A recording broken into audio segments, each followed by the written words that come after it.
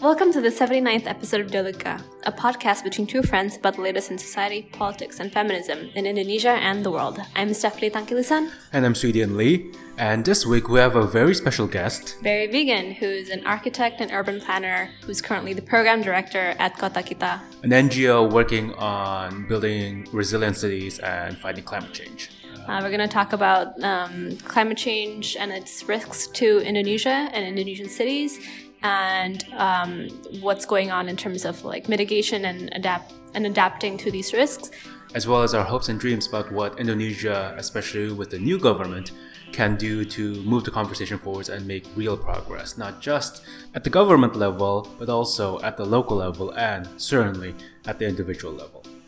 So, here's to it.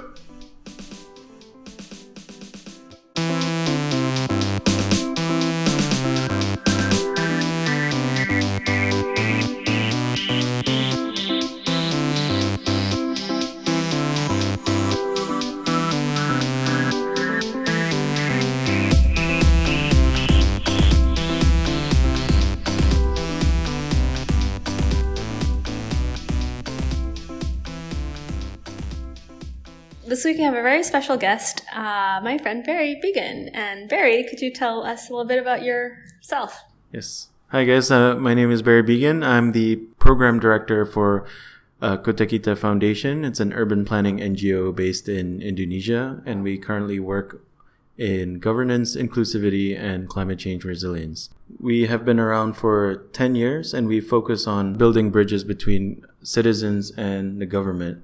And in fact, more recently, I think we're working together with private sector as well in the mix. And I think our work ranges quite a bit from sort of more grassroots, working together with communities to design and plan for themselves, and all the way to more strategic planning with cities and also national level advocacy, right? And in fact, one of the projects that we're currently working on right now is developing a country report for urban resilience targeting the urban poor in Indonesian cities. And that's like all super really interesting and important to talk about. But I think today we kind of want to focus on your work in climate change mitigation and planning for changes in our climate.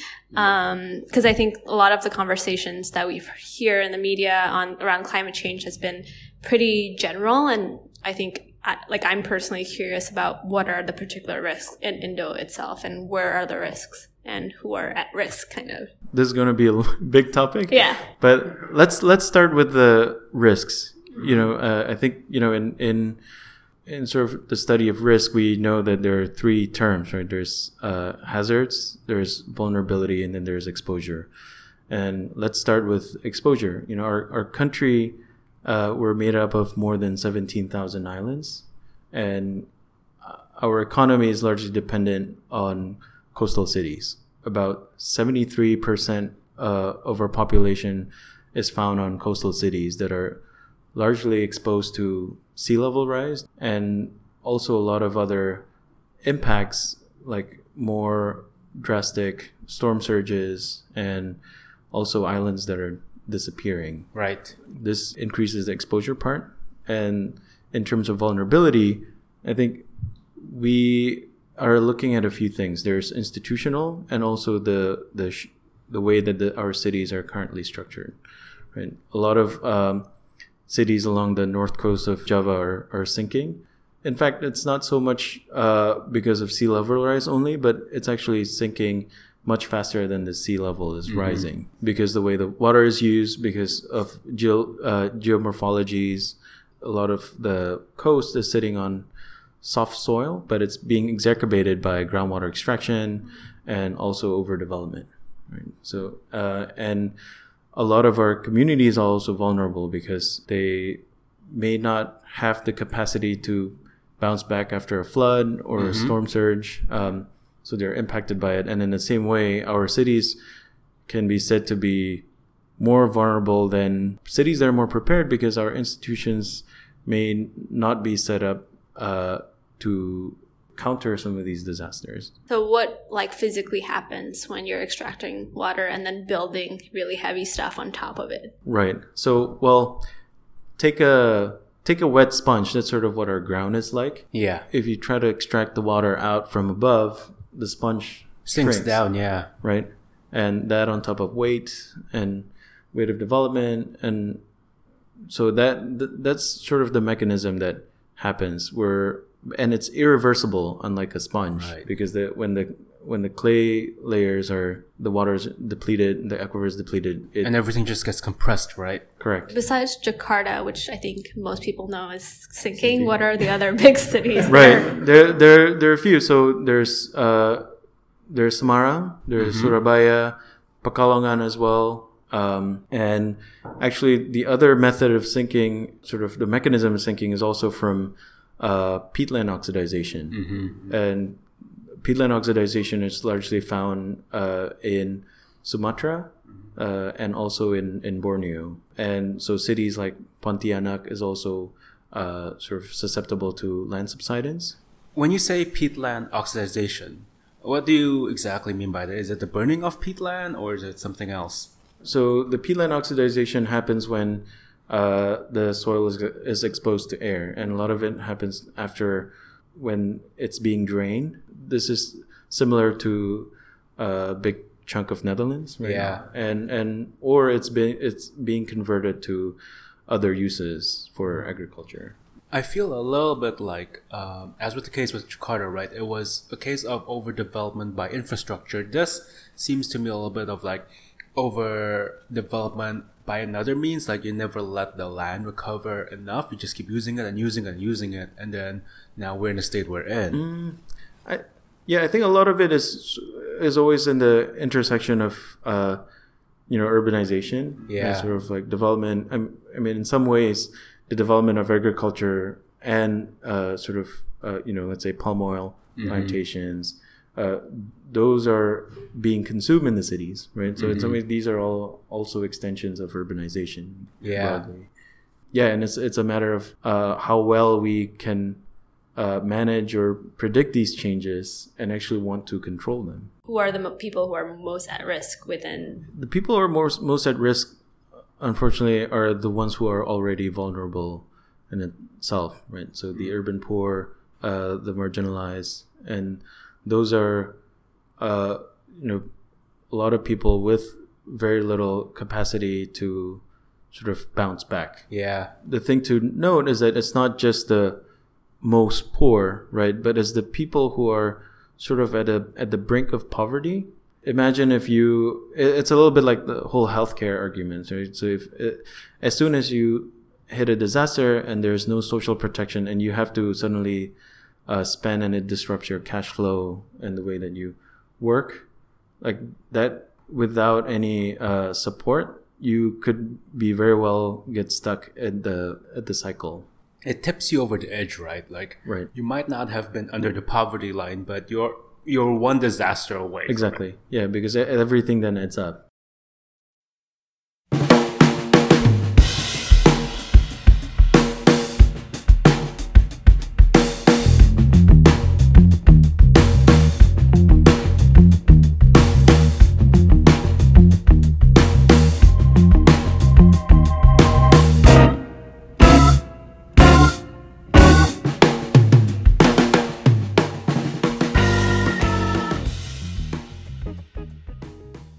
Could you walk us through like one of your projects and how, what that looks like and how that experience has been trying to like, do what you do? Yeah. I think it can be kind of hard to visualize exactly what you do. Maybe we could go to Semarang. So we've spent quite a bit of time there. In fact, I started on this project the moment I got back to Indonesia. The larger program is called Water as Leverage, and this was initiated by the Dutch government. The brainchild of Henk Ovink. He's the special envoy for water from the Netherlands, right? And he was involved in.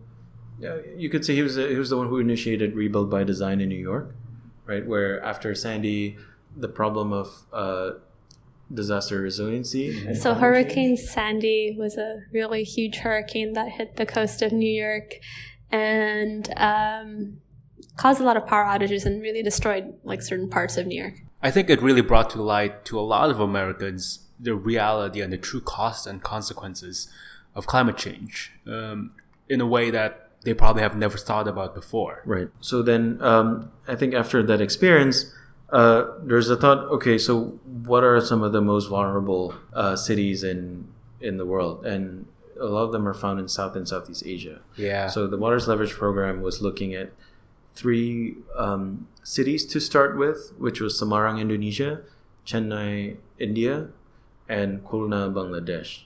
Mm-hmm. Right? And we happened to be working in the team in Semarang, and this was a big team that had hydrologists, urban designers, urban planners, NGOs, academics working together. And I think that this was to look at how you can conceptualize water urban projects in the city. Right.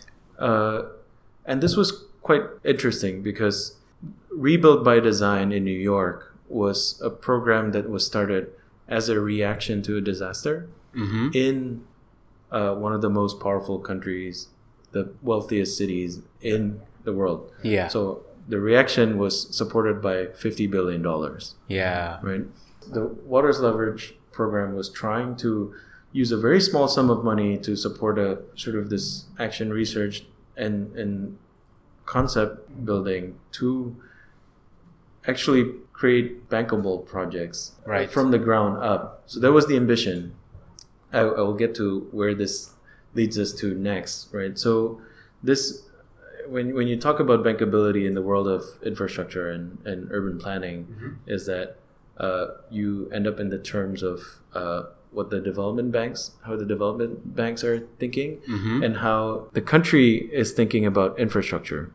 So then you get back into the commercial viability, return on investments, and so things like water treatment plant makes sense because you can sell the water when you treat it.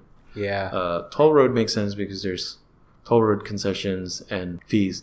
But when it comes to more integrated projects where you actually have to do the urban planning and has to do with real estate development and institutions and enforcement, now your metrics is all out of whack. Yeah. You don't know like what is the return on investment on improving monitoring of groundwater extraction. How can you make this financially sustainable in the first place? And it's like kind of unfair to place this burden on this project as opposed to... Well, it's not that it was unfair. In fact, we actually tried to use that as a challenge. So we actually challenged the brief to say like, okay, let's not focus on typical projects because we know where the low-hanging fruits are, right? Seawall, pumps, dikes, water treatment plants. So we ended up, as a team with the city of Semarang to propose sort of 5 programs that have longer term impact. Right. Things like controlling the sort of land use in the upland area so that you can manage water better. Yeah. To leverage the ongoing big infrastructure projects like the toll road on the coast, to develop protection systems, but also use that opportunity to solve the problem of management in the industrial areas, right? And also improving the water supply. But these projects do not just come online immediately. Of course. They take a long time. And, let's say one of the programs that we propose was to, use this opportunity where they're trying to build a toll road and seawall along the coast in Semarang. We know that the land value is going to go up if the land is protected, right? Because right now it floods every evening. Yeah. And how do you use that opportunity for the land value increase to actually, incentivize the government or maybe other investors to sort of reacquisition the industrial area? Because right now the industrial areas are undermanaged.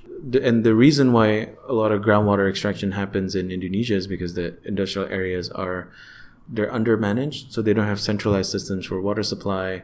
And this goes back to our question of where do we want to go with manufacturing in Indonesia, right? If we don't have the proper infrastructure, if we're just dependent on these types of industries to participate in trade, I think so in some ways, investing in sort of climate change resilience can also mean investing in better manufacturing capacity. And there's like an impact in other industries, like it's going to benefit other industries beyond those that are just directly related to climate change and climate change initiatives. Right. Yeah. So I think, we're right now only talking about the concepts. Yeah. But I think, I want to say a little bit about what is the uptake on the ground, right? Because it's always very easy to produce a vision and concepts. And in some ways, we did a lot of work sort of to engage this collaboratively with the city itself. Right. So a lot of the thinking and the knowledge of how to strategically plan for this and these complex interrelated things and how you might solve that then gets taken up by some of the city agency officials that have been working closely with us, right? And they then become these champions for the ideas, and it's going to continue on to sort of in their planning process. And I think that's the most important part. We ourselves don't know what the impact will be yet, but we're sort of in continuous conversation about how this works. When there's an opportunity to bring this up to the national government or things like that, then we will do it. Mm-hmm. Actually, just coming out of the meeting that I was in before, we just learned about this policy that the government has about reforestation, and this was since 2012. Okay, I'll have to get back to it, but we have a policy on reforestation fund. Reforestation, right? And this fund is actually coming from actually the sort of actors in that field, right? So the companies that are in mining and energy and in the paper and pulp industries, like they can actually contribute to this fund. And apparently we do have a surplus of that fund, but the mechanism of how to use it is still quite weak. So a lot of money is actually backed up. So can I kind of summarize? So the national policies are not somewhat there, or they're there. It's just like how it's being implemented. Right. In some ways, we're still learning from our decentralization, right? So there's still a lot of knowledge transfer and sort of capacity that needs to be strengthened in the local governments, in the around the region. Mm-hmm. I think a lot of this, in some ways, this is reflective of the way that our brain terrain happens. Yeah. All the smart people wants to work at the ministry level. So they're producing these incredible policies, and white papers at that level. But translating it to the ground has been very, very difficult. Mm-hmm.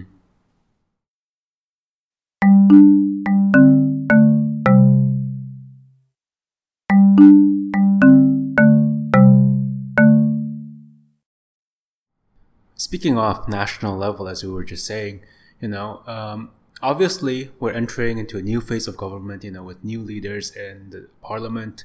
Obviously we still have Jokowi, but potentially new ministers. What are some of your hopes and dreams about what Indonesia can do to fight climate change and to build better, more resilient cities? I think there has to be acceleration of action. Mm-hmm. The urgency needs to be set not just at the top level of governance, but also across the country. So I think that level of awareness needs to be done. What can the average person or listener or people do? That is a very good question, because I think that's something very immediate, right? And in terms of mitigating emissions, I think it's quite simple. I think we should consider less motorized transportation when we can. Yeah. Right? Like, just managing our waste better, use less plastic, right? And be considerate about water as well. Yeah. So I think there are many things that you could do from day to day. And this is something that has been drilled into us even when we were young, right? There's been a lot of campaigns so we should just keep continuing that. The understanding that sort of the branding of climate change has changed now, but it's no different than 30 years ago when on TV you still see things like save water, right? And how can we become more active citizens? Like, what are the things we can support? Like what movements in Indonesia? We do have senators, but we do have DPRD. Like there are our regional parliament members, Right. or even just our community leaders. Be involved in your Kelurahan Musrenbang, the participatory budgeting forums, right? And I think that's how you become an engaged citizen. Tweet at your local anggota DPRD. Like, what is your policy on climate change? And what are you doing to advocate for us? Yeah, I'm sure they'd love those kind of questions. Anyways, Barry, do you have anything else you want to add that we haven't covered in our conversation?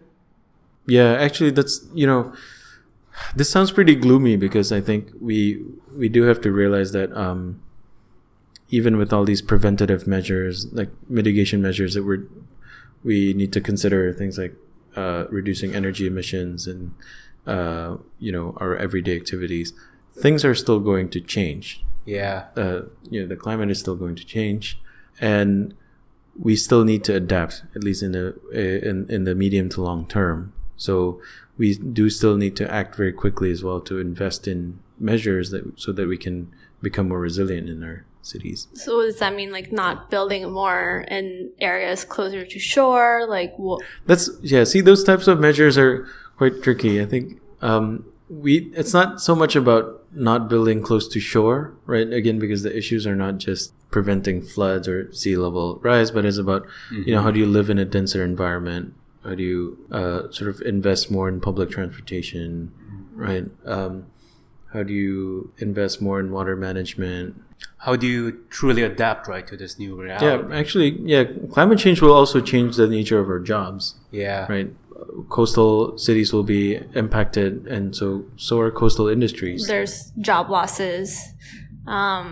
People who are fishermen it'll be harder for them to fish, and they'll need to find alternative employment. And how can we help them access a new job market? Right, exactly. And agriculture is also being affected. So I think there are many things that we have to consider. And why wouldn't same thing as a green new economy is also a viable employment pathway if we invest in that direction. Yeah. Well, thank you, Barry, for coming on to this episode and talking to us about, albeit a depressing topic, but a necessary one. And, Stephanie and I both want to feature people doing good work and great work that might not always be visible in the mainstream. And I think you and Kota Kita are doing amazing work. So for our listeners who want to support you and want to find out more about you, how can they do that? Follow us, check out our website at www.kotakita.org, or I think nowadays we're more active in our Instagram at Kota Kita org. Do you have volunteer opportunities? Is there a way people can involve? Yes, actually we are looking for people right now. We are getting very busy and active, and we are looking for volunteers, interns, and people who want to join us, to build our team together. So we're expanding. We're hiring 6 people in a month. We're currently hiring program officers that will be contributing to our climate change and urban resilience programs. Yeah. We're active in 7 different cities, including cities in Laos and Cambodia. So what are the other cities besides? Semarang, Sleman, Banjarmasin, Bima, Pontianak, Manado, and then Samna in Laos, and Krache in Cambodia. So yeah, if you are listeners from those areas, go to kotakita.org. And find out more about these opportunities, and you can get literally involved in fighting climate change.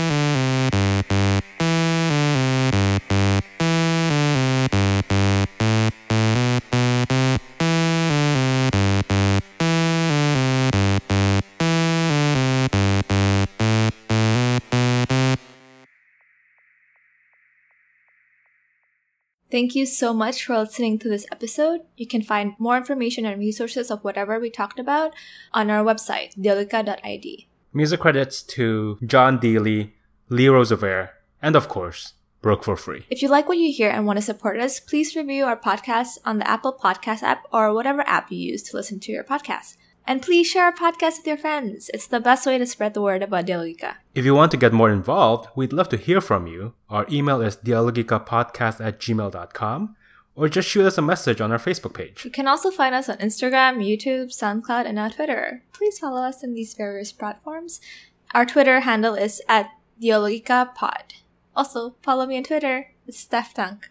That's STEPHTANGK. Thank you again, and see you guys next time. Bye!